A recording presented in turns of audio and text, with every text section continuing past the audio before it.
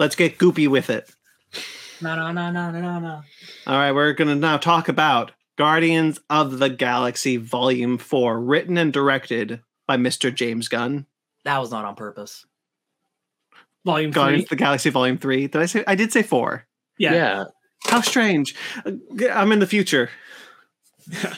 Sure. Guardians of the Galaxy Volume 3, written and directed by James Gunn. This is the third Guardians film. It's been a number of years since we've seen the Guardians. It's been even longer in the Guardians of the Galaxy, your theater marquee. Almost 10 years ago. It makes me feel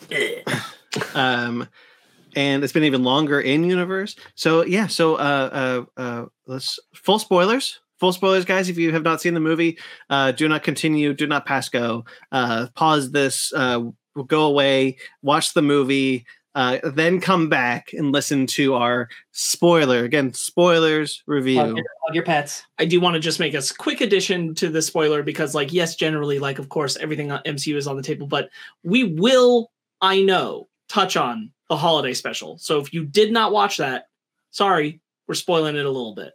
Yeah. So let's get right into it. What do we think?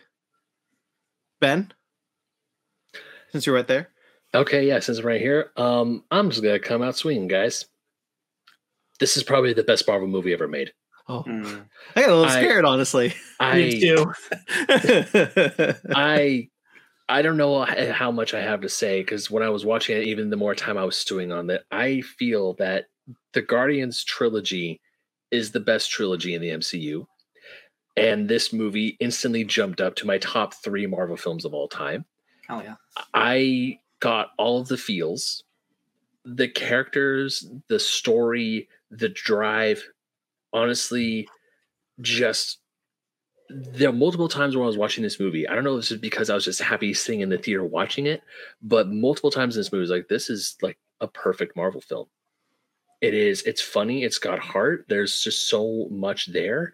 I absolutely adore this movie.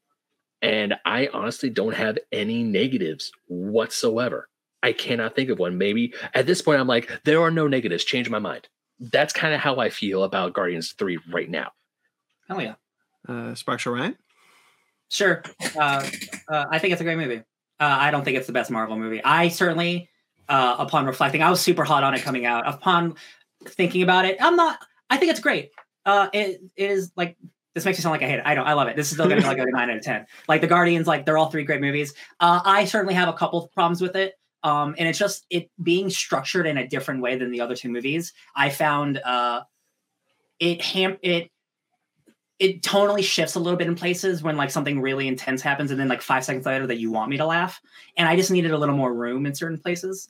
But I think it's great. I had a fantastic time. Another James Gunn banger. Sparks? I love this movie. I love this movie very much. I very much wish that there was just more of all of it because that's how much I loved it. And I'll get into it, but I loved it. So I loved this. I really, really did. This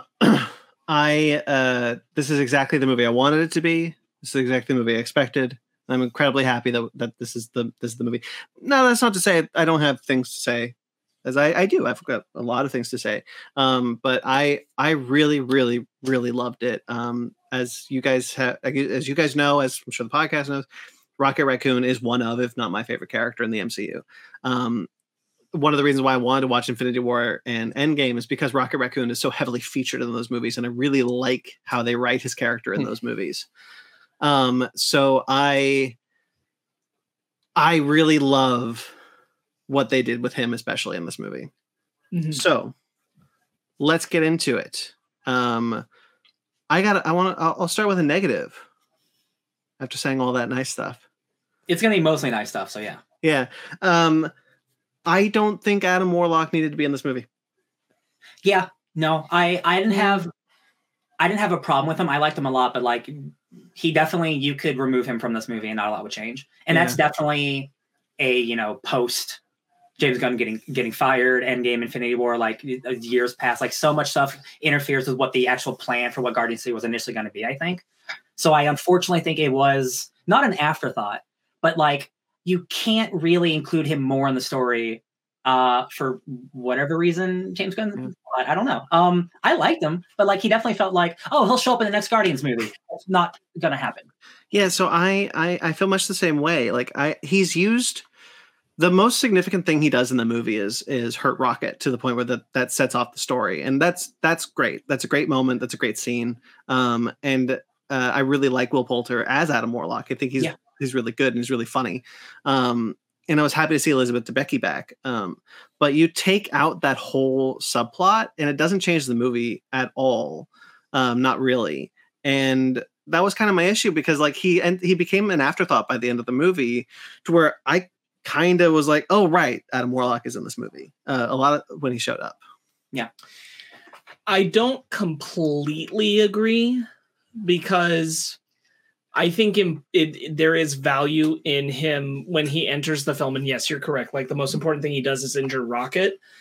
That importantly, like our characters don't have the reasons and neither does the audience to draw the conclusions that he was sent by the High Evolutionary. We have all the reasons as audiences to think that this is just because of the stuff from Volume 2, and our characters have no idea to connect him to that. Like, it keeps things one space removed, so we're not jumping to the High Evolutionary stuff right away. Mm-hmm. Mm-hmm. Whereas, like, if you take him out and you put someone who's doing it specifically for the High Evolutionary, you have to move them into that space dealing with him a lot faster.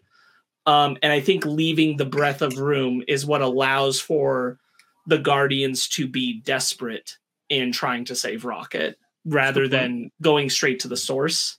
So I don't think his role is meaningless.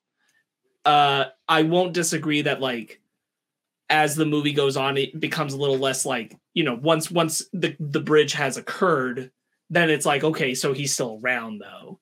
But I do think like it's valuable for him to be present as that connecting piece. I also don't feel like with the themes of the movie about parenthood and like trauma and stuff, like I don't feel like they dived into any of that with him really, with him and his mom. Right. And like I like that stuff. Like I thought it was fun, but like I didn't feel like as part of the entire story that they're trying to tell.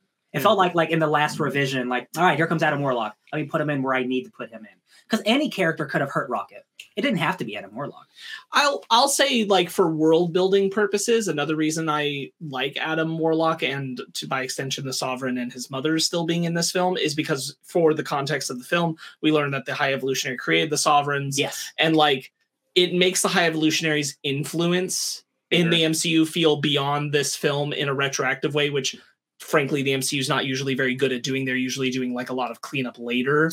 And this feels like, yes, the High Evolutionary has kind of had this presence of doing this with species and all these kinds of things like that there's a very clear and conscious through line that like kind of explains how the Sovereigns are in Volume 2 that leads directly into the High Evolutionary. And so like I like that kind of world building. I feel like that's very rich in its own way. Again, I'm not going to say like their execution in being present in this film is flawless, but I like having them more than I personally would be more disappointed to have like someone else in his position who's just working for the High Evolutionary and not have the Adam Warlock stuff brought up in this movie. Because I feel like bringing the Sovereign and the Adam Warlock stuff to fruition, even if it is a lesser point of doing something in this film, is still satisfying for a general audience that wanted that stuff. I guess like in your point of like, I just wanted more of him because I don't really feel like he contributes to the story in a way that the other characters do. I like having him there, but like it's more like popcorn as opposed to like a dinner. I am genuinely surprised that like when we get into the third act, like once his mom has been hurt, that he's not just like actively conversing 100% with the Guardians, that like he's getting on the same page. Like I fully expected that he was gonna kind of help them take care of clearing the Hellspawn and all that other kind of stuff. So the fact that didn't happen does surprise me because it feels like that's the natural like connection point. And I do think like the answer is because like he's just not an original Guardian member, and this is about the final point story for that crew, and like having him additionally present for so much of that would add an energy that's not that could be detracting from their chemistry. He would single-handedly wipe out that entire hallway sequence, so he can't be there. Right. Yeah, but if he was, I think his presence would have been. I think I would have appreciated his inclusion in the story a little bit more if he was. See, I don't think he would have been in the hallway sequence, and I do think like I love Kraglin's moment. I thought he was going to go on to nowhere. Like he was going to assist them by taking on the floods of Hellspawn that's going into nowhere, and so he was going to be one of the reasons why like that's actually not really a problem. Yeah. Like you see like the swarms and swarms going in there, and you're like, oh boy, how are they going to deal with this one? Yeah, I thought that's what his purpose was going to be. He was going to be like, you know what, homies, you take care of this. I'm gonna go take care of all that. Yeah. So I am surprised he wasn't utilized that way, but like I like him in the movie. I like the interpretation of like him as this released from the cocoon too early sovereign type baby. I think like frankly one of the things I laughed at the hardest personally in the film is when, and I saw it coming from a mile away, was the whatever she says that's like, you know, show him what we're working with, or show him what you're made of. And so like he just eviscerates him on the oh yeah, and she's like, that's not what I meant. And he's like, well, you should have been more specific. He's better off. I think Will Poulter has a fun energy. I do just like it is something I'll say about a lot of points in this movie that I'm just like, I could have just had more. Yeah. I could have just had more.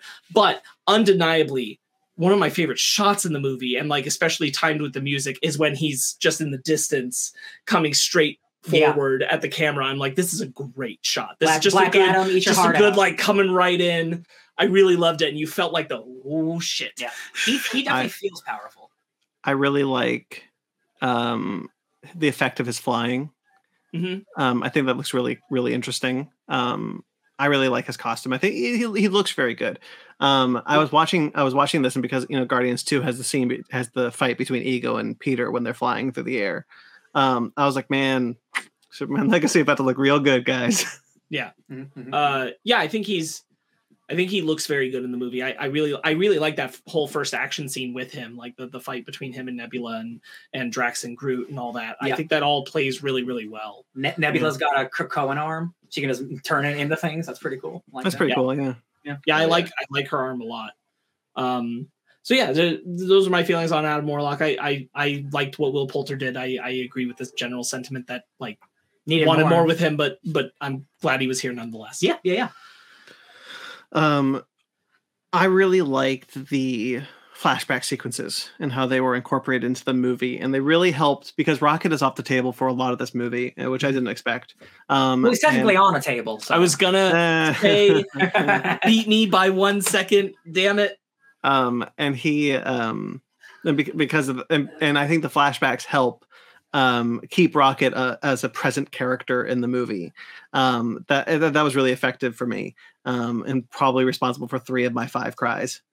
I think that's also true. There is one where like I just think, and I only saw the film once, so I don't know how to fix this, but like I just think it's ill placed in the film, like just when it happens, and it's when it's the big one. It's the one where Rocket loses all his friends, which is super emotional and everything. But that's a longer sequence, and it kicks off when Quill is approaching the High Evolutionary, and then we come back from it back to Quill approaching the High Evolutionary, and I'm like, this just feels like it's in a weird spot. Sure. I would argue that the reason why that's there, it's to show like how. I mean, obviously we know the High Evolutionary is a bad guy. We know like how I feel like that scene is there is just so us as an audience has more of an anger towards the High Evolutionary and how more we want Peter to kick his ass.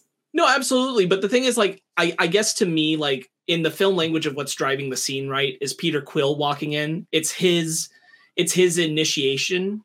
It's his initiative. It's his moment of him going to the High Evolutionary. Like he's going to spring the Evolutionary's trap on purpose. And so like flashing back and then coming back to Quill, like it's not like the film is reflecting on the High Evolutionary's moment. A lot of the other moments, they are like almost like Rocket's thinking about it. We usually see him on the table before we go into a flashback. So it's like these things are somewhat connected. Like there's a logical like thematic bridge of why we're going there. And that one, I felt like maybe we should have just been in one of the scenes where it's just with like the High Evolutionary talking to some of the scientists or something, and then gone into it. rather than like the motivating movement of the scene being Quill entering the fray, because Quill has nothing to do with that scene and largely doesn't know the information of that scene. At least we have to suspect, because like he does know like everything the evolutionary did to Rocket as far as like experimentation, but we have no reason to believe he knows that specific sequence of events where he took out his friends. So Quill's not motivated by that specific flashback. So it's a little weird. It's just for him to be our character, bringing us into that moment. And again, because it's the lengthier flashback, it also like cuts up that scene in a weird way. So like there's just something about the pacing of where it's placed that's a little off. Like genuinely, when we came back out of it, because I was so emotionally wrapped up in that scene, because it's a great scene, I had to kind of go, oh, right, Quill's coming to talk to the High Evolutionary. That's what I mean about like, I respect and I love that he decided, okay, instead of having it be, you know, chronological, we're gonna do like these flashbacks throughout like the first half of the movie. And I really like that. It's just like the coming out and coming in, the certain times that we come back into a scene, you expect me to feel completely different like 1 second after you just like gutted my heart.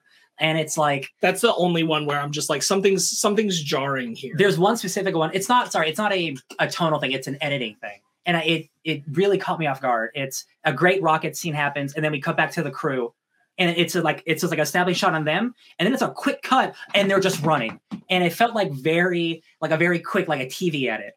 It was very jarring. I'm surprised you didn't notice it. It was very like, it was very quick, and it felt very jarring. I don't know how else to put it, but it was like very like we're here, and it's just like this, and I'm like, that was it took me out for half a second. But besides like that, like I think it's done really well. Like interplacing all the different flashbacks is really great. I love all those characters. We don't need to see a Disney Plus show about them. I really love those flashbacks because you know we knew look, if you're us, you knew that Lila was already an important character to Rocket because there's the Easter egg in his rap sheet. Well, he was arrested by the Star Force, Nova Force. Yeah. And Lila is named there, and so when we finally get to meet Lila, it's very emotional. And, sorry, you're good. It's okay. It's very emotional and very very good. And throughout those flashbacks, as we're learning about these Floor and Teefs and Lila and how they all kind of were friends, and seeing this very different, very innocent version of Rocket, it's very emotional. And when we get to the payoff, which is that all three of them were choking up a little bit, were killed. It's absolutely 100% devastating. And I was surprised at just how.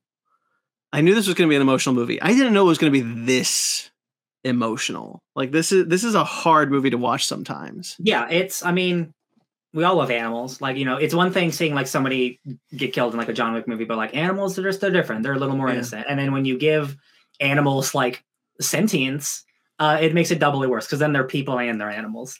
So yeah, man, like it's almost like manipulation. It's because like, you know, like it is manipulation. Like I have some people, there have been a lot of people online. I'm not one of them. I think this is fine, but like saying that this movie goes a little too far for you know, trying to be, you know, this is a Marvel movie. Do we really need to see these animals get like butchered like this? And I'm like, if you want the trauma of what Rocket's going through to mean something and like to show that like this is what he went through, like sometimes you have to see these things. Like again, like kids movies from the 80s, you know, those movies are PG, but they're doing like horrific shit. Right. They're killing kids in some of those movies, right? So like sometimes kids like, and it's just a PG-13 movie. Don't bring a child to this movie in the first place. That's another conversation to have. I don't think this movie's too grim or anything. I think it is like, this is the situation. Like, yo, man, he didn't care about the kids that he was raising, and like they're just experiments to him. And like, whether it's animals or children, like, you know, being a bad parent transcends everything. Being a bad owner transcends everything. Yeah. I do think just to the point of all that, like, I think it's the right kind of like. I don't feel, I know when a movie is like doing it and like I think it's egregious and unnecessary and like it doesn't fulfill a plot to like hurt animals to get you. And I don't feel that way about this. Like I think it is trying to give you the emotionality of what Rocket has been through, and it delivers. And the fact that people have strong responses to it is because like it's effective. It's not just effective because it's like animals and like very sweet looking animals who have been put through hell, but also because it's Rocket. Yeah, and pays off at the end of the movie when Rocket says we have to save them all. We did. No, we have to save them all. Yeah. Right. Yeah. And I think that's all that's really, really good. So I don't have a problem with that. I think that's really strong. I think the movie has great personal stakes. The fact that they decided not to do a kind of world-ending stakes of Ego and Thank God. Ronan, and really take it down to a personal level. Like I was really surprised that the movie was just about saving Rocket. Right. Well, and like they have their cake and eat it too, right? Because like that's right. It is about saving Rocket. That's the Guardians' mission. Is we have to save Rocket, but it puts them on the collision course with the High Evolutionary, who we watch destroy a planet of sentient, sweet beings, and has children on his ship. So like there are greater stakes. They're just not the stakes that were driving our initial action to take place. They're not our inciting incident, but they are there. So like it's a good way to like keep everything feeling really, really personal for the Guardians, but also get to like, there are some big ramifications of what they're dealing with. It's just personal for them, which I thought was a really good way to do it, because like, it does bother them that like, and it should, because they're the Guardians. Like it does bother them that he destroys this planet of peaceful beings. Yeah. Specifically that planet is Counter Earth, which fun way to bring that in. There are sometimes where I'm like, I don't get why James Gunn adapted something the way they did, and there's some where I'm like, this is actually a really interesting and unique way to bring in this thing. Counter Earth is not something that the MCU is probably ever going to use. So using it in this course, in this situation, and in this story made a lot of sense and created something really interesting. So I really appreciated that.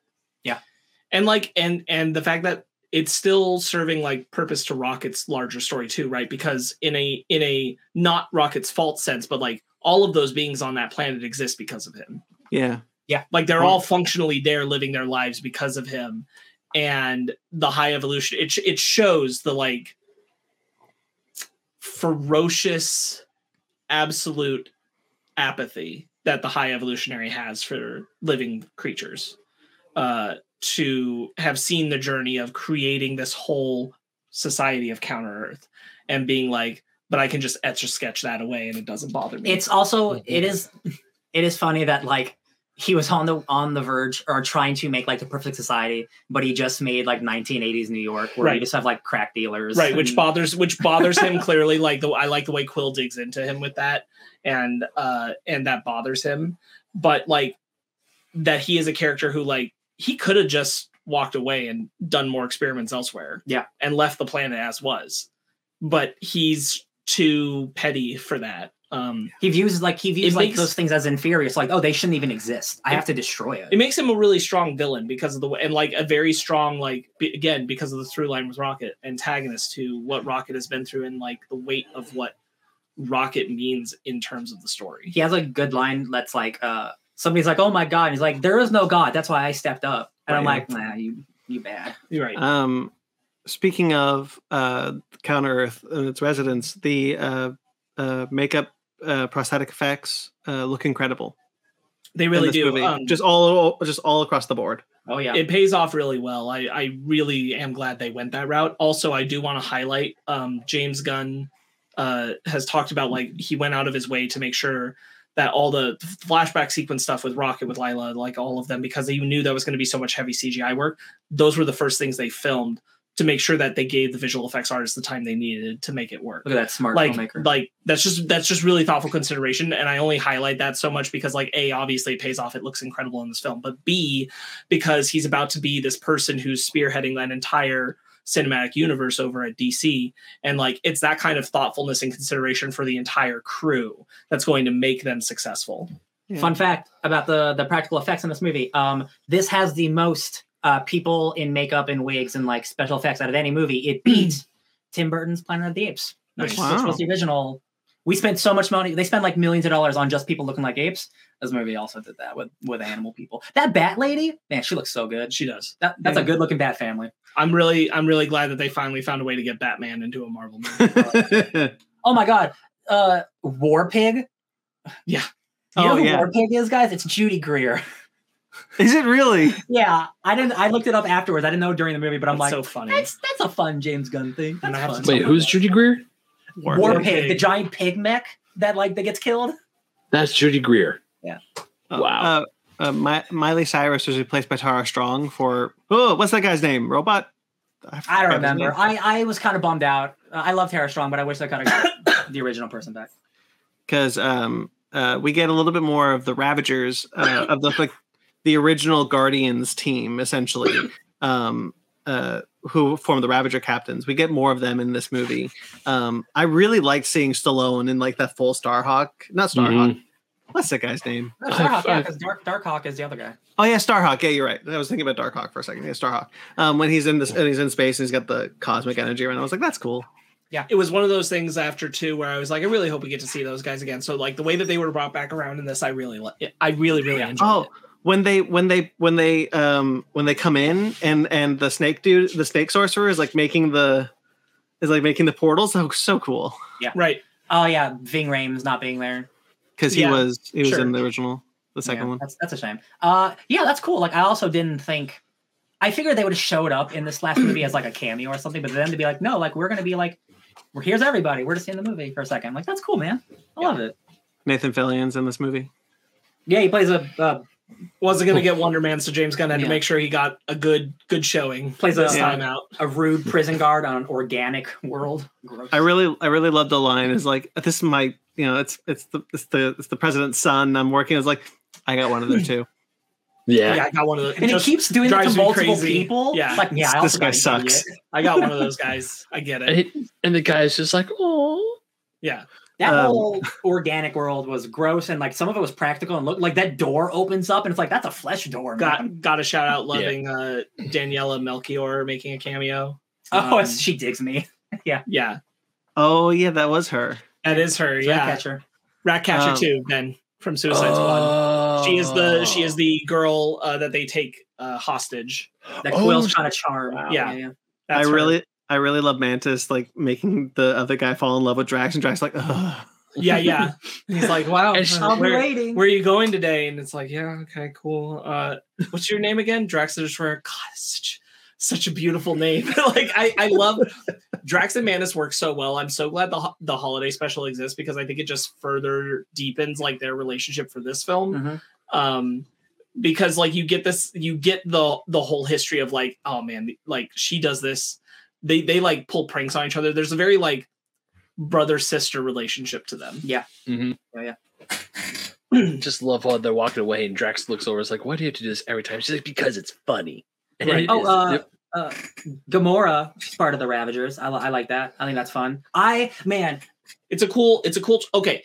Because you're going down the road. I don't want to cut you off. So like, no, I'm just gonna like. I think it's gonna lead into what you're talking about. Like James Gunn, like he came into this movie with one of his main characters not only being dead but resurrected like 10 years in the past. So like, what do you do with that? And the easy thing could have been, oh, she falls in love with Peter. That's easy. But she's not the same person as our Gamora. So the fact that they didn't end up together and it's like happy, I loved it. I'm glad they didn't force a romance because like, oh, destiny or whatever. Like, no, they're not the same people.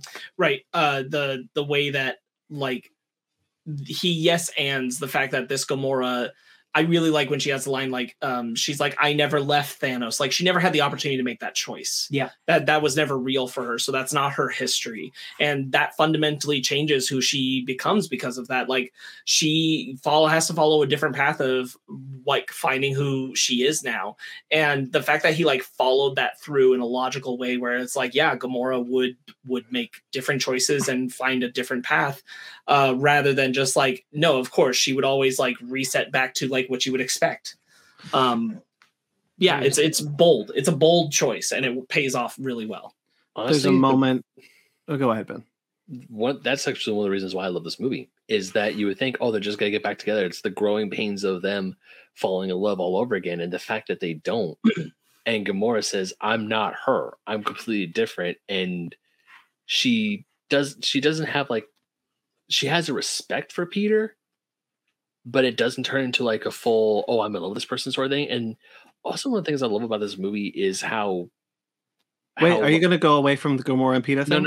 No. I'm going to stick. I had another point and I lost it, but I really love how you think it's going to go the way it is. It's like, boy and girl fall in love with each other. A girl gets or one person gets amnesia. They have to fall in love with each other all over again. It's the same song and dance we've been through 1.5 billion times.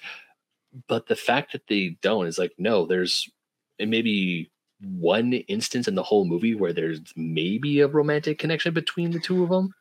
One of the things they don't explore about it, and it's like they go live their separate lives, and I kind of like that. One of the things that someone pointed out that I kind of think is interesting is that 4, I believe, of the MCU films post Endgame have been about breakups and how do you move on, and I find that so interesting, and I really like how it's handled here, because it is framed as a breakup, even though it's not. Gamora was taken from Peter, and Peter is kind of. There's this moment when they're breaking into the flesh science place. I forgot the place is called. And they Peter thinks he mutes his mic, and he's talking to her, and he says, I'm a mess. I miss you. Like he's taking on the Thanos did that because he couldn't kill her. He is taking that on. He's taking on the fact that their relationship was cut short. Essentially, they did not run its course, and he is. I like that it's not constantly played as if he's this lovelorn, lovesick puppy dog who will follow Gamora no matter what. He is emotionally compromised, but in a way that also respects Gamora. Like he's just like, I miss us. I think there's a really interesting thing Gunn does with the language of like certain characters are in different camps about this in the Guardians team, right? Like some will say Gamora died and some will say Gamora just forgot. Mm-hmm. And like Drax and Quill say like, no, she just forgot the past decade, and that's not true. They're not accepting it. That is a narrative that they want to exist in. But it's not real. Like their Gamora died. Like and some are living with that reality and some aren't. And I think that that's very effective. And it's really, really cool that he made a decision to not only not put Gamora and Peter back on the same path again, but instead not even even though he jokes and flirts with the idea of like Peter and Nebula because of the gag about it, like we saw in the trailer, but like the real important thing is the challenging of like Peter, like what are you chasing? Like, yes, you had something great with Gamora, but like what are you running from now? It's also a really great line that Gamora throws at him, like, what are you so afraid of in yourself that you have to use me as the thing to save you? And like where it all like leads Peter to, I think is really, really strong. Oh yeah, Mantis is like the lily pad thing that she makes Drax say to him, I think is really effective. Yeah. Like, you're not learning to swim on your own. Mantis, I want to say, very good in this movie. Yeah. Right. And like, this is also a good time to highlight like the holiday special. Like I feel the holiday special is essential viewing. I don't feel like it is just like, oh yeah, you can like, yes, you can watch this movie and not watch that. But like, I think you are missing something about how this Guardians family has reshaped itself post Endgame without the holiday special. I'm so grateful that Gunn was able to do that like they got to tell that story, because like,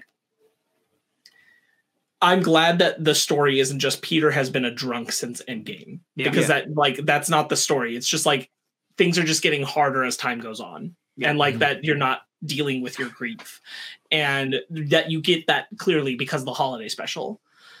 Like, what their lives on Nowhere have been like to an extent, and you understand like where they've been at, like kind of rebuilding themselves, but now there's kind of been like some time to settle into living in Nowhere, and that's allowed Peter to get more depressed about what things are. I think that's really strong, and that's important and effective storytelling, and also of course building the foundation of like Mantis and Peter in that movie. Like it's paid off so well here by knowing that they found that connection in each other in that story, and how important that was to Mantis. It is funny if you didn't watch the special. There's just like one line of like, yeah, Mantis, my sister. And then it's like that's it. And I'm like, that's funny. Yeah. I think it does actually come up 3 times, because there's like the time where when he's drunk, it's like Nebula says like, you go deal with him, he's your brother. Sure. And then her talking about like, I need you to do this because like nobody listens to me, and like even though I'm his sister. Gotcha. Good point. Yeah, like we're family, but we're not the same. Like you left somebody on Earth. That whole idea. So it's present enough, but like it's definitely reinforced better by having the holiday special knowledge, and like honestly, just more times with the Guardians. Is always great. I love the idea of like the Guardians movie being about found family, but also like as long as like your relationships are good, like don't forget your real family. Yeah, like your grandpa didn't do anything wrong. He loved you. I think I might have just thought, hi Mint. My friend Mint is in the chat. I just thought maybe if one thing about the movie I could have used a little bit more of, maybe more of Mantis and Peter together.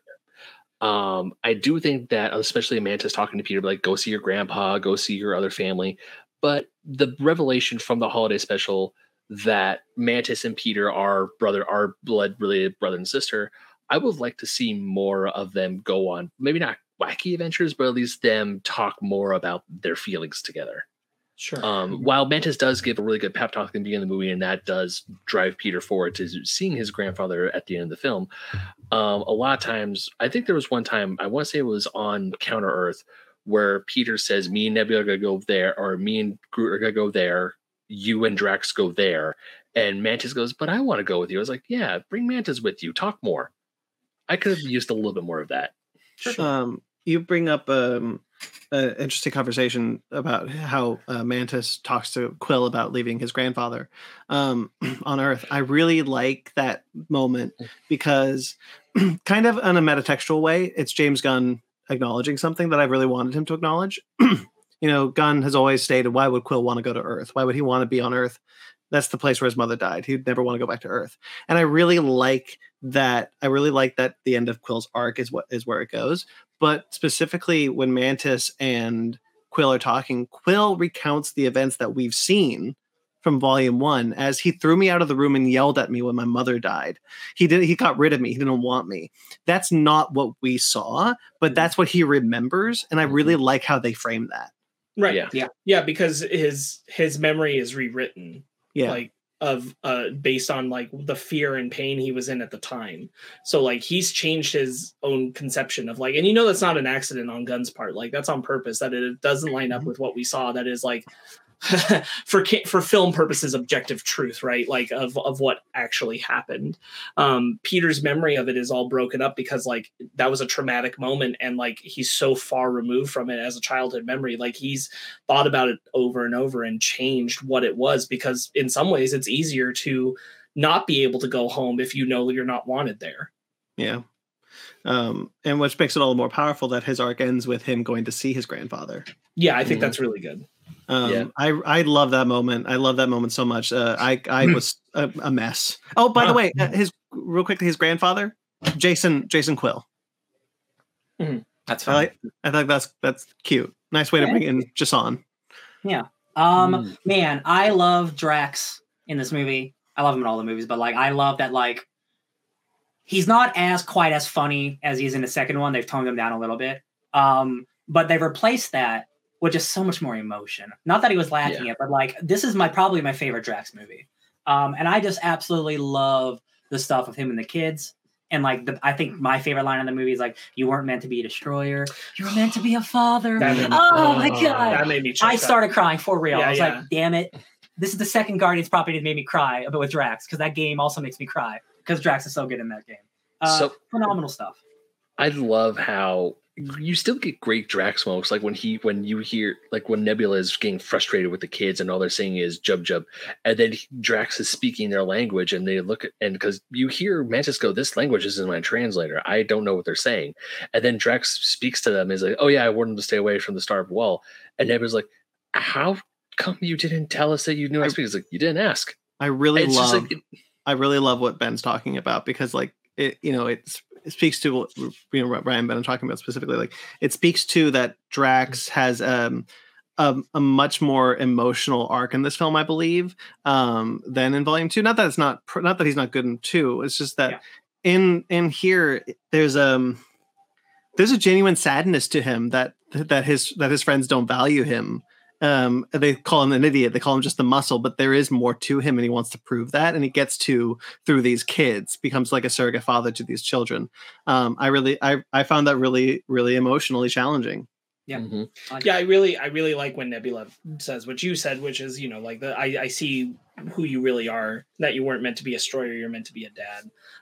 Is really effective and everything. I also really love the scene where Nebula is shouting at him and Mantis is challenging it, and she's like, so what if he's stupid? So what about that? Like, he loves us, and he always supports us, and like the way Mantis gets emotional about it also made me emotional. Do you really think I'm stupid? And like, as this brother sister thing, and it almost would be like a cheap moment to make him forget, but like it's in some ways a blessing, because like you can't get around that like Drax has made decisions that have put them at risk and are not sensible, but it doesn't change the fact that he's important to them. Mag in the comments, wish we get to know why Drax was a parent or his life before Ronan Thanos. We get enough of that. I think we get enough of it, because like his species was wiped out by Ronan, sent by Thanos, and he was, at least his family. And he talks about his family in both films to length. So I remember his engorged like whatever sort of his wife, My father used to tell me nether regions would become engorged. My father used to tell me the story of how they made me when I went to sleep every winter solstice. Drax is really good in this film. Again, I will highlight, like, I would have just like, I like everything this film is doing, because it is like, and I think very well, and I would never say like, oh, James Gunn made the wrong decision in making the film the length that it is or anything like that. But because he is juggling, like, really rounding out character arcs on every single character in this film, it does make me kind of go like, oh man, I would have watched like the 4-hour version of this. Oh yeah. Please. Sorry. Were you done? Go ahead. Okay. No, I want to talk, because we're talking about the relationship between Mantis and Drax, and another relationship I did want to talk about, even though we don't see it a whole lot, but it's a relationship that I think has grown quite a bit since Infinity War and Endgame, is Nebula and Rocket. Even though they don't get a lot of chance together, I love how hard Nebula is willing to go for Rocket. Which one of the great moments is when Rocket wakes up. When he wakes up, because he's been healed, and he says, "Where's Nebula?" Mm-hmm. And that, to me, that's just, I mean, it's one of those great things. It's one of the times where a movie doesn't show us, they don't tell us, and the audience has to figure it out for themselves on how close Rocket and Nebula had become in the 5 years. Like, you see, like when Nebula and Tony land on Earth in Endgame, and Rocket just goes and holds her hand and is like, we're all that's left of the Guardians. And they become so close. And even there's this line that Nebula gives, is like when she blocks, I want to say she blocks Gamora punching, or it was either Gamora or someone. It's Gamora. Yeah, where she blocks Gamora, says the Ronin gave me a few upgrades. Like, she's like, haha, look how stronger I am. But also she's like, that's my friend. F you, I'm helping him. It's essentially like, it's shit or get off the can sort of thing. I love that, like... Well, because Gamora comes back, just real quick. Yeah. Gamora comes back with the, like, you'll drop me off because I'm family, and she's like, so is he. End of discussion. I love that Nebula clearly loves these people, but is still, like, kind of scared to show it. So she's kind of like Yondu, where she still will yell at them, be mean to them, but, like, that that hard exterior has, like, a nice coating inside. Like, I love that, like, at the end of the movie, it's just, like, again, like, I was so surprised. Like, I knew it was probably going to have some type of happy ending, but the fact that no character died in this movie and everybody gets a happy ending was kind of surprising, because that's not general. That's not. I didn't expect that with a James Gunn movie, and like, because that's a guy. I watch every interview that I can when these movies come out, but he's like, I am a guy known for killing characters when it makes sense to the story. And for my finale, I thought it should be a happy ending.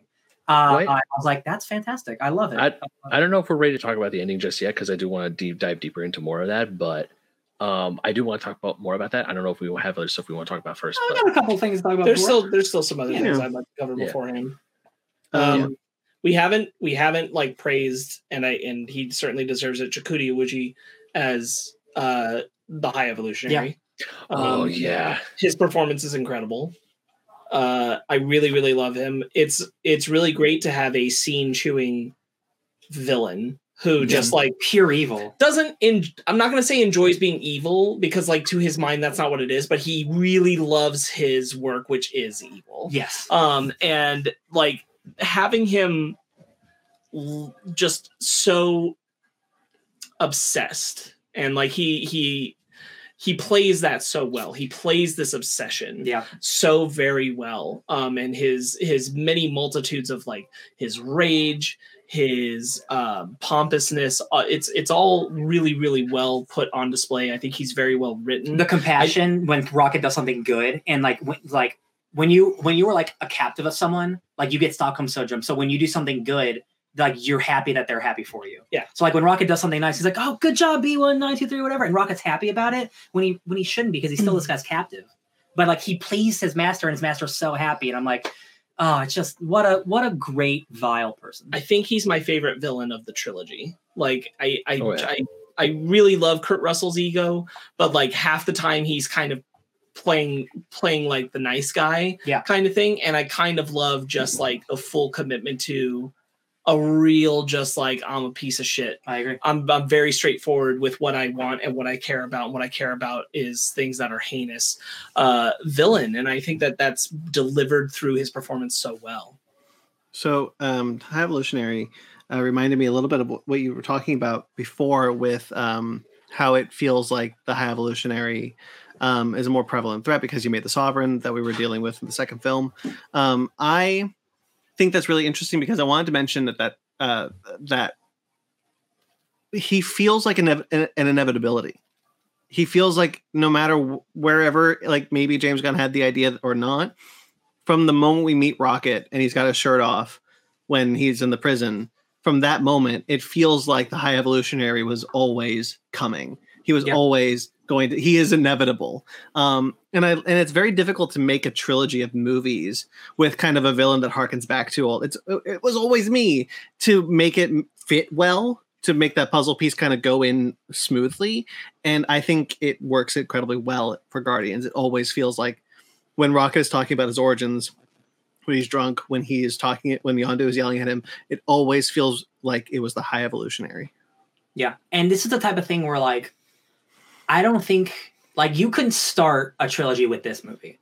Like, I don't think you can start, like, we need to know Rocket for this long and know who he is and only have, like, the semblance of what his true origin is. I think if we would have started with this, like, started super grim, I don't think we could have worked up to something that this is this impactful. You know what I mean? Like, having known Rocket from the beginning, he's already this person, and seeing the trauma he's went through, we just have to like guess what he went through. It looks pretty rough, right? He's a raccoon who got turned into a cyborg killer. Waiting to see it like almost 10 years later, that's going to make watching the trilogy in reflection so much more powerful, because now we do know his origin and we didn't get it from the beginning. So like, it just feels like a perfect way to end a movie is with the start of your most important character.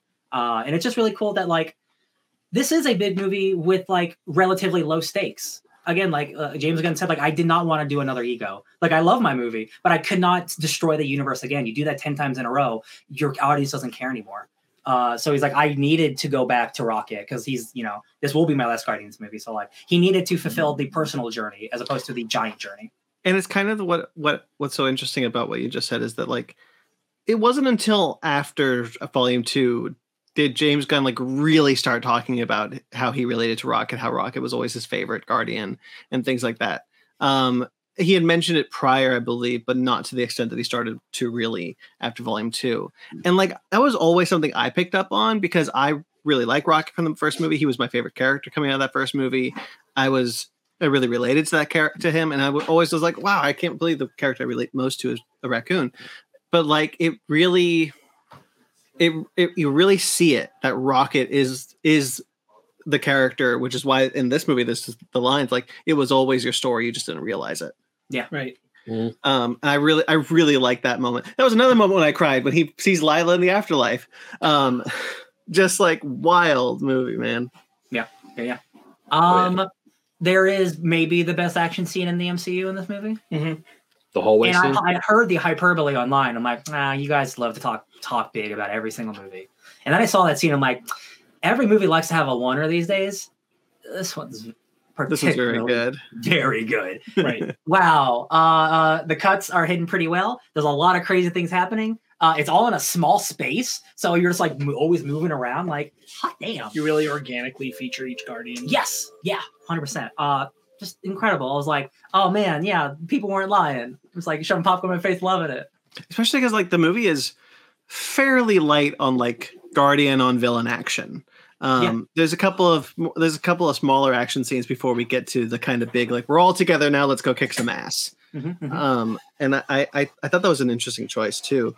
The Groot versus the Groot and Peter when they're just back to back killing all the people in the room is guns. Awesome. Love that scene. And he does a swamp thing. He grows wings. Oh yeah.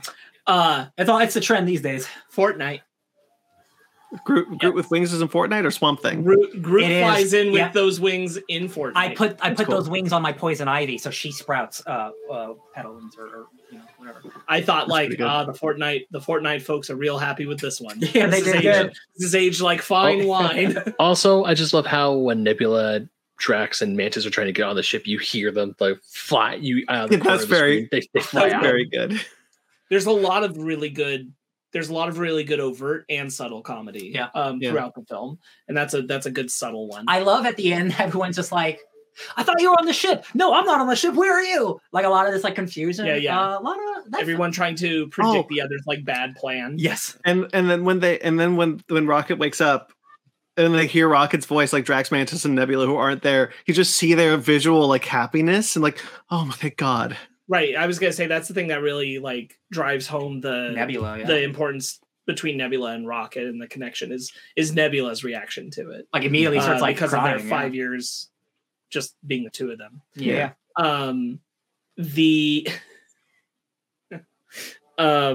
Sorry, I lost my thought for a second. What I was going to say about the Guardians film that I like so much is that there's a lot of good needle drops. Sure. I won't go through all of them. They're just good. Oh my God. The finale being Florence and the Machine's Dog Days Are Over. Yeah. I could not have picked, like, that is such an incredible song and such a beautiful, happy song. I love it. I love that as a song choice. Friend of this podcast, Jeremy Bellucci, might not be as crazy about it when he sees it because he once described Florence and the Machine to me as an owl trapped in a wind chime shop. But I think it's pretty good. I love owls. I love owls, Jeremy. On a whole, I'll be honest, I wasn't too crazy about the needle drops in this movie. I think I need to go through it again though, and like really listen to it independently of this movie. Overall, I think I like the second film better, how the second film incorporates music. But I there's nothing. I think it all fits for the narrative themes of the movie. What I love most, or one of the things I do love about how music is still very incorporative with the Guardians, and also now that Peter has his Zune and they're still using it. One of the things I also do love is how broad the music is for the needle drops in this movie, because with the first and second one, you have a lot of 70s and early 80s hits. Nothing wrong. Fantastic songs, but that's when Peter was growing up. That's when he was a kid. So, of course, those songs, or a lot of 70s heavy songs, are very much because that's all he had access to.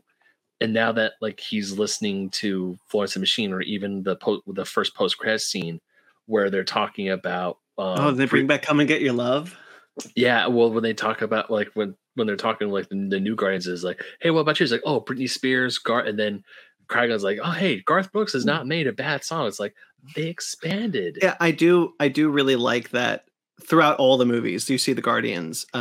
They've all collectively just kind of started loving the music that Peter listens to. Like, there's the beginning of Infinity where we meet them and they're all singing to Rubber Band Man. Yeah. Mm-hmm. I really like that. That's kind of continued on and like comes to its zenith here, right? Like when everyone's dancing at the end, like they all have they all had their moment.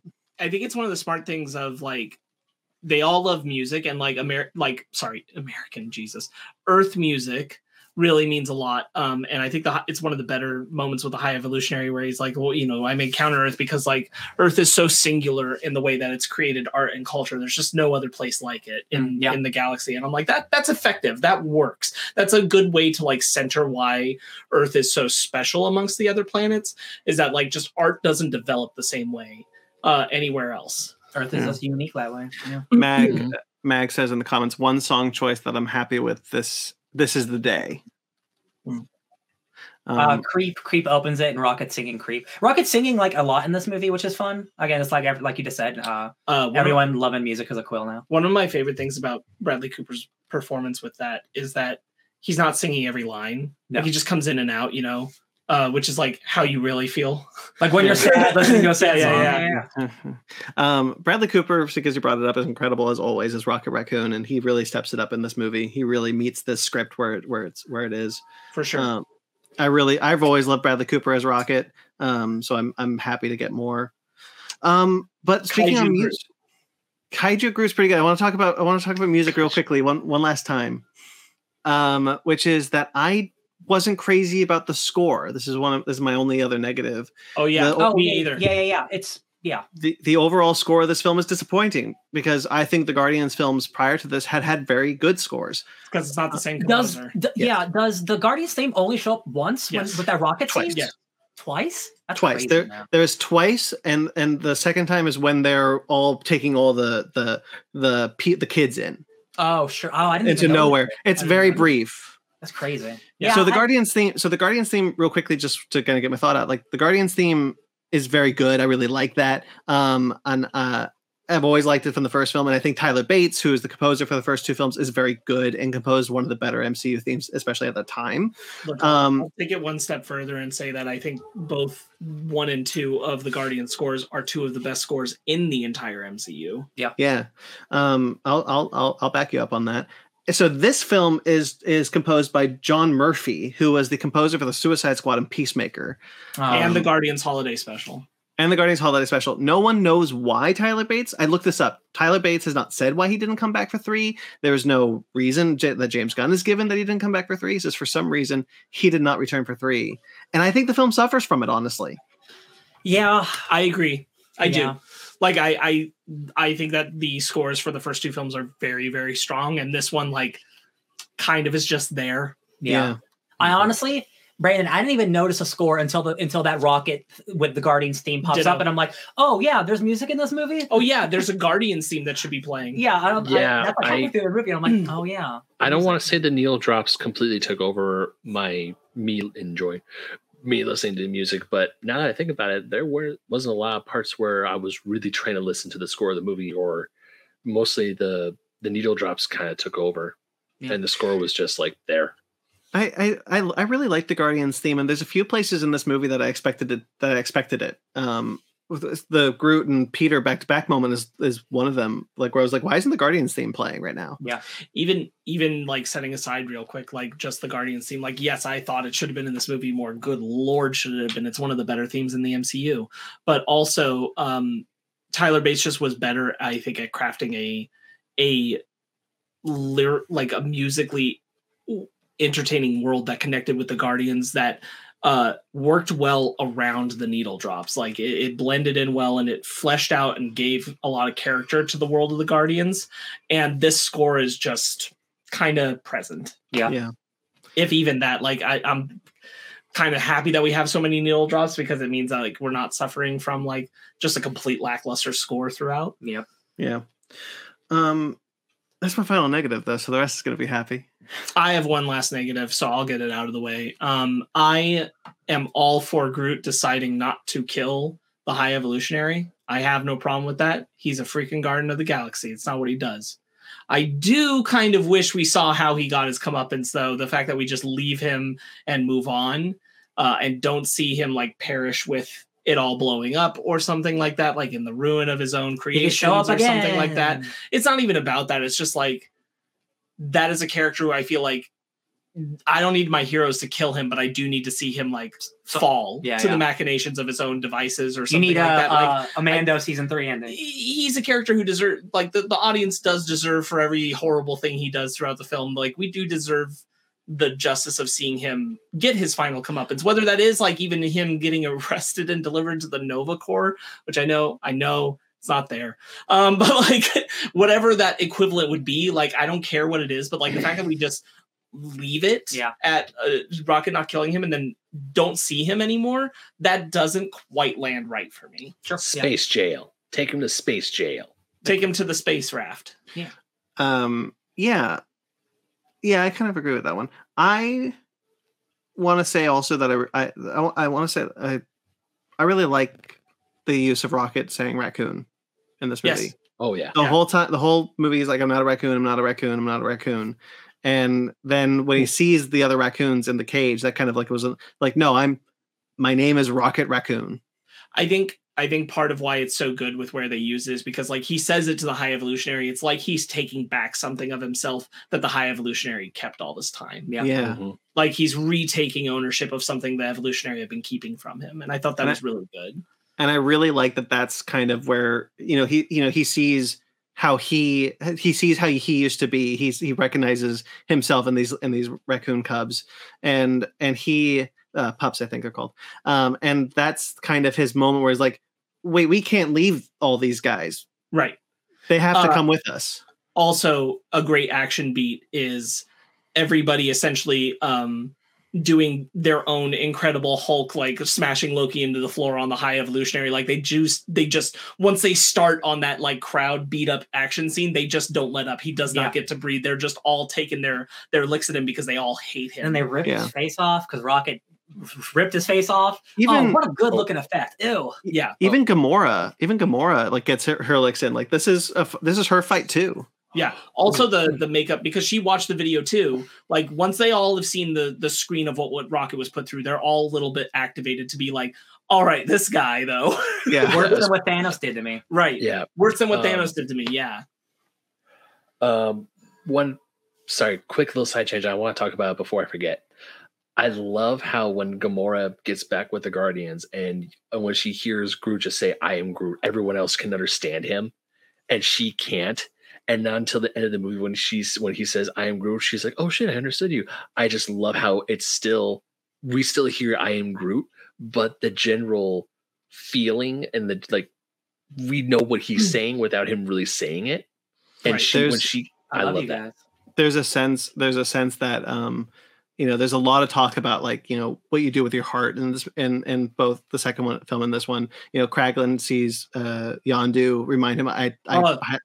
Good use of Yondu. Yeah, I agree. Really great moment where it is like I use my heart, boy. What he told Quill, and you understand Groot not here but in your heart. Like that's how you understand Groot, and because like she let him in. She loves him. She's part of the family. She can understand him. So, and I think like what's valuable about that is like, I kind of wish I don't know how you do it because of just how Groot and Gamora are in this movie. But like for Groot, Gamora is a surrogate mom he lost. So seeing this Gamora is like, there's a level of what this means for Groot. And like, I think James Gunn does a very good job on all these character arcs. I think like, God, I just would have lived in like even doing more with all of it. Yeah. Like I just like all of it so much. I'm like, yeah, more. I got a fun fact about the I Love You Guys from Groot. James Gunn confirmed that is because as an audience, we have spent enough time with Groot that we can understand his language now. Which is what you and I suspected when we came out. So that is we all speak Groot. So if Groot ever shows up again, he'll just be speaking normal like in the comics. Which I don't know if I want, but that might not necessarily be true. It just they could just go back to I am Groot. Yeah, now that James Gunn is gone, fuck that guy, right? Well, because like you're being led in on the family moment to hear that, and like we're not going to be with all of that family anymore. Like we're going to be with Phyla-Vell and Adam Warlock if we see Groot again. So like you're not necessarily granted that insight. I think it's an emotional moment that's meant to hit the way that I think it does. And I do think like I've seen people say like, oh, I wish I was telegraphed more. And I'm like, I think it's there in the sense that like none of the Guardians react to it like he said, "I love you guys." Yeah. In a way That's that for wasn't us. him saying, "I am." That's Groot. for the audience. They all act like he just said, "I am Groot" again. Yeah. It's you are hearing it. Yeah.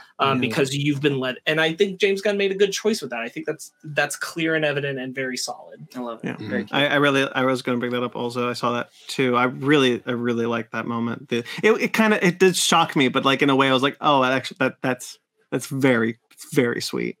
And also, this last bit is just for me. Nebula turns into a badass version of Mega Man and Base. Anyways, moving on. Who would we? Cosmo is in this movie. Cosmo's in the Oh, we almost forgot like one of the best recurring jokes of the bad dog. Say I'm not a bad dog. Oh my god, what the best CGI dog of all time? Oh my god, I love Cosmo. Say I'm a good dog, please. I really. There's a lot of characters that James Gunn has changed a lot of the Guardians characters. Like he almost overhauled them completely. And Cosmo could have been, but Cosmo felt the closest that a James Gunn adaptation has felt to me from the comics. Like it just felt like Cosmo was just popped off the page. And I was really happy about that because I really like Cosmo. Sure. I think Rocket's pretty 1-to-1 too. Yeah. I just seeing the telepathic dog is just always fun. What a good time. Yeah. Kaiju Groot was really cool. I really like that. I like that they yell out Kaiju and he just goes big. That's cool. How does he know what that word is? Yeah, because they taught him. I'm just kidding. Because it's in the comments right now, and Sparks also brought up the post-credit scene. Introduces the ending of the film. The Guardians are disbanding. The Guardians as we know it are disbanding. And I kind of felt once Rocket was like out of commission for a lot of this movie, I was like, oh, we're not killing Rocket. They did get me. I did think they were going to kill Quill.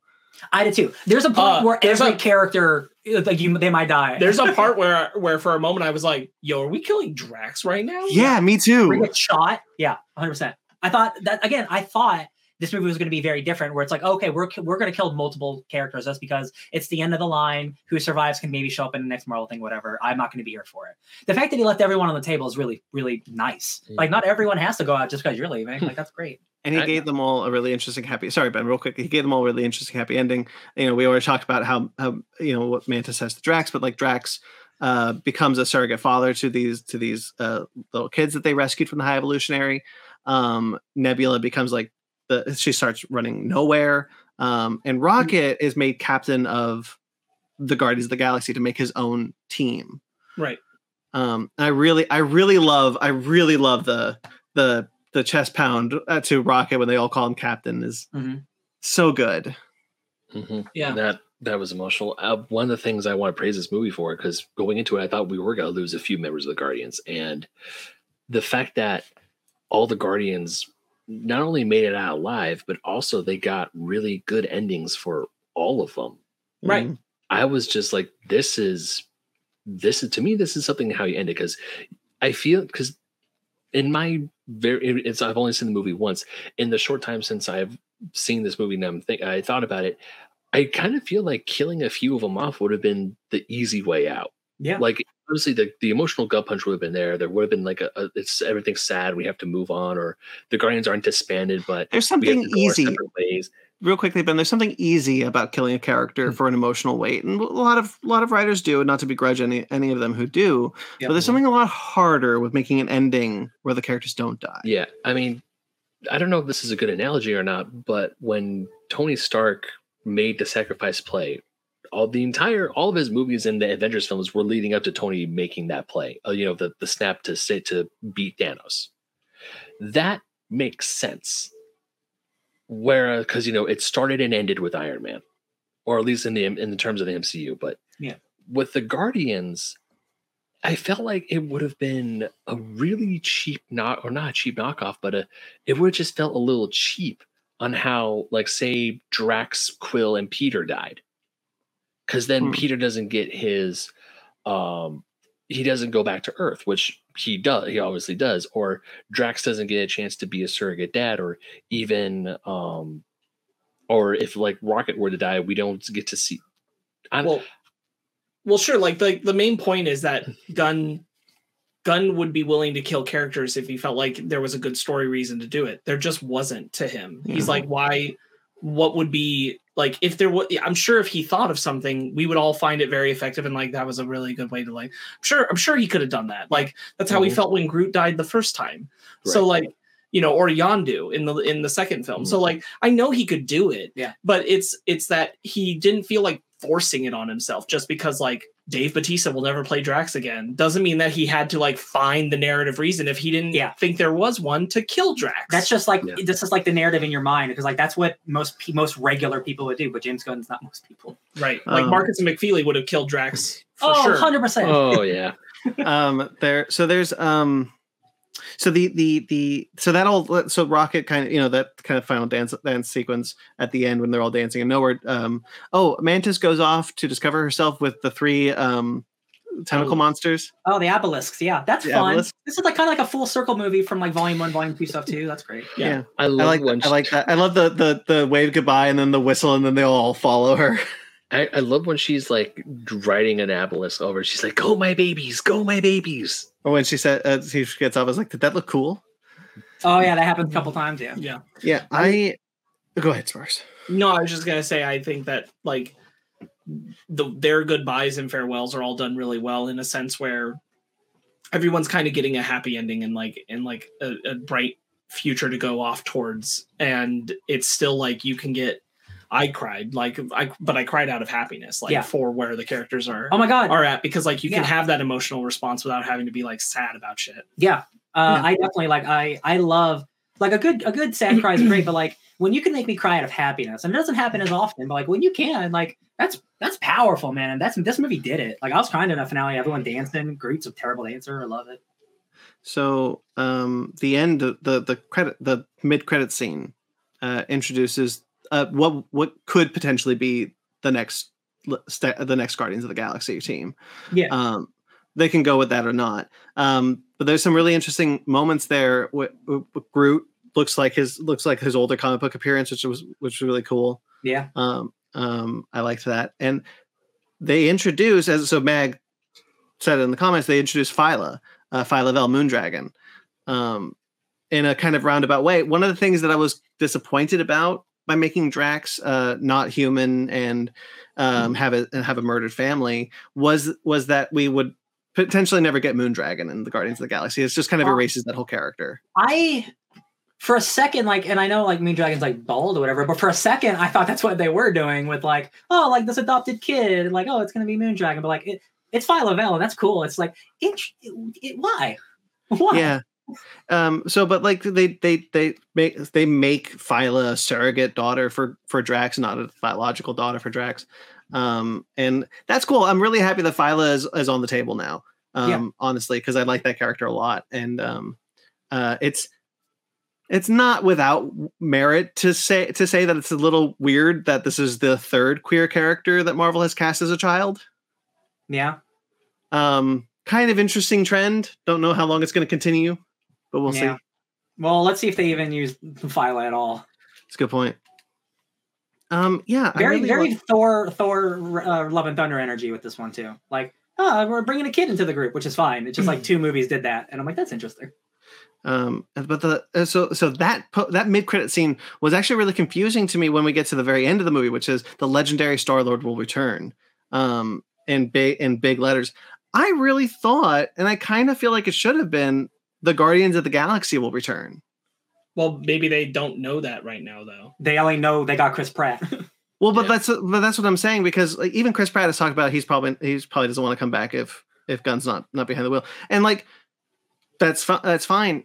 But for me, it kind of feels like the safer bet, because like no matter what, like I would buy that a version of the Guardians of the Galaxy would show up before Star-Lord did.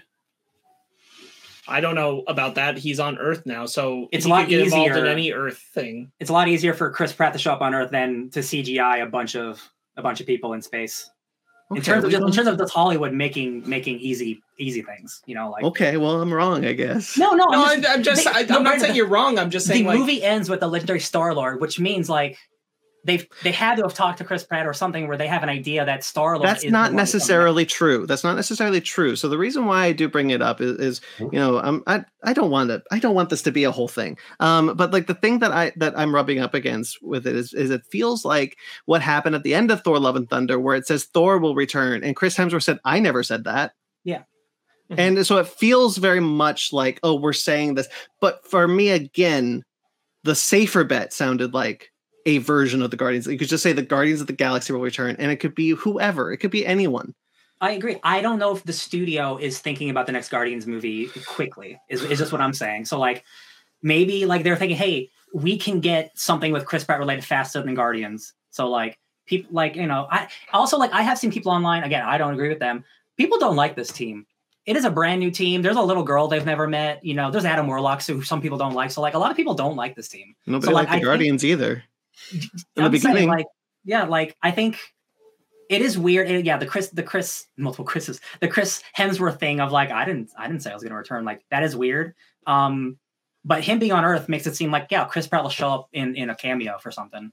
Like I don't know. Bare minimum, like when Secret Wars stuff is popping off, he'll be there. So like, oh sure, I'm sure everyone's gonna That's but I mean like, but like he's right there. He's gonna be literally right there on Earth with other folks. So like it's easy to incorporate his character. I think the other point of it is like not saying that the Guardians of the Galaxy will return because like in a sense they won't as you know them. So like yes, that team that we see in the post credits could show up, but like leaving the finality of like what this film feels like, regardless of the fact that we can see that team in the future. Not leaving it hanging on like what is like not even like entertaining the like so that means like Nebula could be like obviously yes of course she could but like not presenting it in a way where it's setting you up for that idea but just letting it sit on this was the end of this Guardians of the Galaxy story and we don't need to put a like asterisk or comma on that. This is for all intents and purposes in the moment the end of the Guardians of the Galaxy, regardless of the fact that there's a team. Maybe just don't stop doing this thing where you're saying someone's going to return if you don't know if they're going to return. That I would have been. Maybe just don't do that. Yeah. We spent far longer on this than I think we should have. Okay. Well, no. Okay. My 2 cents on it. No, you know what? I'm gonna be honest with you guys on the stream. I'm gonna be honest. The reason why I'm acting like this is because in the beginning, when I first said it, the both of you sounded very dismissive towards me. And not whether or not that was your intent, that's how you sounded to me.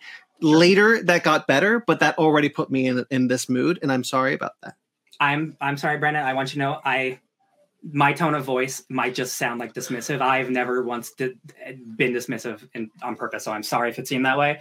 We are just having a conversation where sometimes opinions don't align. I recognize your point. I just didn't feel the same rub about it.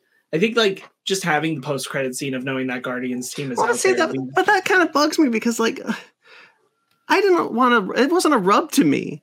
Like I didn't want you to think that it was. I feel really bad about that because like it wasn't. It was just a tossed point that I kind of regret bringing up because it wasn't even worth two more sentences in my thought, and now it's become a whole thing, and I don't know, like it shouldn't have become a whole thing. No, it's fine. Like it really is fine. Like I just was. We talked about this too. Like this was something we spent most of the driving home talking about after the movie. Is like, who do you think's still on the table? And the answer was pretty much like, yeah, I think everybody except for Drax. Yeah.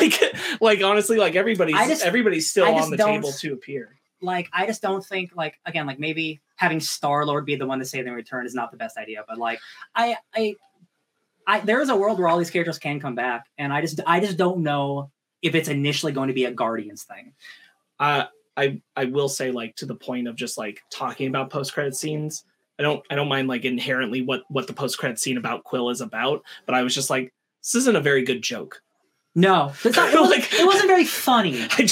I thought it would be something a little bit more fun than what it was. Like just him eating cereal, and I got that with cereal. I don't know. I kind of wanted like when I do like that, like the grandpa's like, don't even get me started, and then Quill's all just like, I kind of do now. I just wish that had a little bit more of a punch to it after that, rather than just like and scene. I do like that. Like the trilogy starts with like him and the grandpa, and it kind of ends with him and the grandpa. Like I think that is.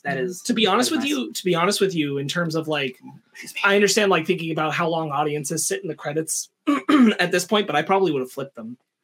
Like I would have gone out on the high of the last beat with the Guardians team rather than like the kind of like of the Star-Lord beat. I would have gone out on the high of the team, and like, you know, who knows when we'll see them again, but like they're out there. We know they're doing stuff. There's definitely a guy behind us who didn't like that post-credit scene at the end. He was like, we waited for that? There was a bunch of people behind us who like, I didn't give a shit what they thought. Honestly, I couldn't understand what Peter was saying. Oh, really? At the end? Yeah. He's like saying, I mean, like, I'll go over and like do the lawn, but he's like 42 years old. Like, why is he just watching me mow the lawn for her? It's talking about some neighbor and like her son, and that he's mowing the lawn and like the son is not helping. And he's like, it's just like, he can get up, he can do something. And he's like, don't even get me started. Do you know who the conversation? Do you know who the grandfather is, Sparks? Yeah, I forget the actor's name, but I know like from you're talking about the grandpa. Yeah, from Gilmore Girls. Yeah. Well, he's not from Gilmore Girls. Every other James Gunn movie. He's in the first one. Like yes. He's the boss man dad on Gilmore Girls. Yeah. I will. Real quickly on that, just one quick note. He's reading a paper, and it's Kevin Bacon. From talking about the events of the holiday special. That's awesome. No, I was going to mention that because while I couldn't understand what Peter was talking about to his grandpa, when it closes up, it's like, oh, don't get me started. And you see the headline, Kevin Bacon abducted by aliens. I'm like, hey, abducted. Tells all. Yeah. Did you have something in your ears? No. I was like, we were at the same screening, right? Yeah, we were at the same screening. Sure. You want to get your ears checked, bro, because that's a loud theater. I just couldn't understand what they were talking about. Sure, that's fine. He was doing a little bit of mush mouth, but he was eating cereal, so I'm sure it was mushy. I do want to talk about like there's this sight gag we didn't really touch on that I just thought was very good. Like I think it happens in 3, so it's very funny. Mantis just can't land Nod on her head. Oh yeah, multiple times breaking her neck. Oh my gosh! And I thought it was really funny. Just every time it happened, she's boom. There's the one in the jail cell. There's a crack. You hear a neck crack. Yes. This whole the whole sequence here of her like just like, oh, I feel like it's there just the right amount to like be funny, but they're not like, it's not the focus of the scene. Yeah. It's like people aren't talking about it or like making points about it or jokes about it. Like she just is sloppy in her landing and execution. To that point. To the point of that also, like the neck cracking thing made me think of this. The hallway scene is exceptional for a lot of reasons. Nebula in particular, where her head gets like bent backwards. Oh my gosh. Arm bent, and she's still like fighting through everything. She quick reassembles. Ew. Nuts. Good year for No Sleep Till Brooklyn, I guess, huh? Yeah. Oh my God, Chris Pratt back to back. Yeah. So, anything else? I could probably talk about it for a lot longer because there's just like a lot to love about it.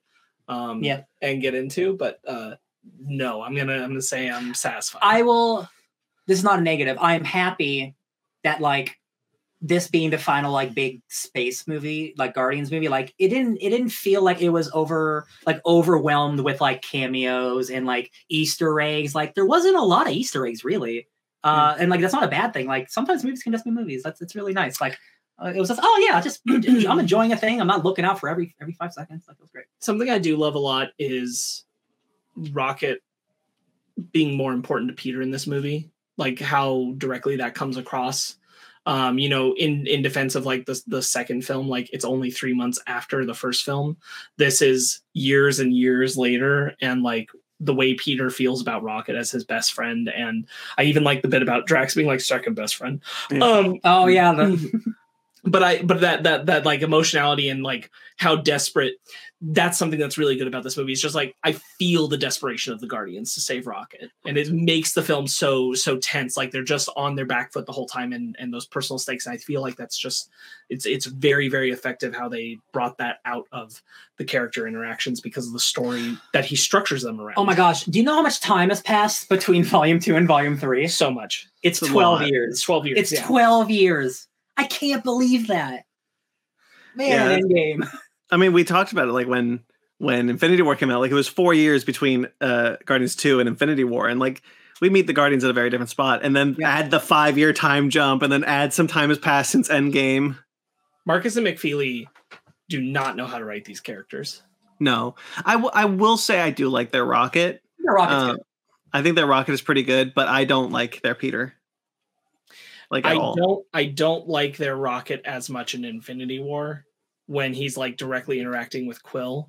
There's something off to me in the way that they interact there, and I think that's all the more pronounced to me. Like looking at this film about what their relationship is supposed to be, the like captain challenging bullshit that they're doing in that movie. That I'm like, Mm-hmm. Yeah. Well, because what's so interesting is because like Marcus and McFeely were bouncing off of what Guardians 2 was doing. And so like it doesn't really feel like any time has passed between Guardians 2 and Infinity War. They're still kind of in that like competing captain place. And I'm like, that's just not, there should have been some growth here. Right. But then at the same time, they have characters that are written like decently well to convey that, like Gamora and Peter. Yeah. How far they've come in their relationship. So like there are aspects of it, but like there's also aspects of it missing. Yeah. And to Ryan's point real quickly, just like it's really nice that the Guardians films has always been really divorced from the MCU. Like they do feel like their own corner of the MCU. And so you don't expect to kind of go in with like a bunch of cameos and things like that. Like it's really nice that it's just capable of maintaining its corner. And the only time it encountered the other one is through a crossover. Yeah.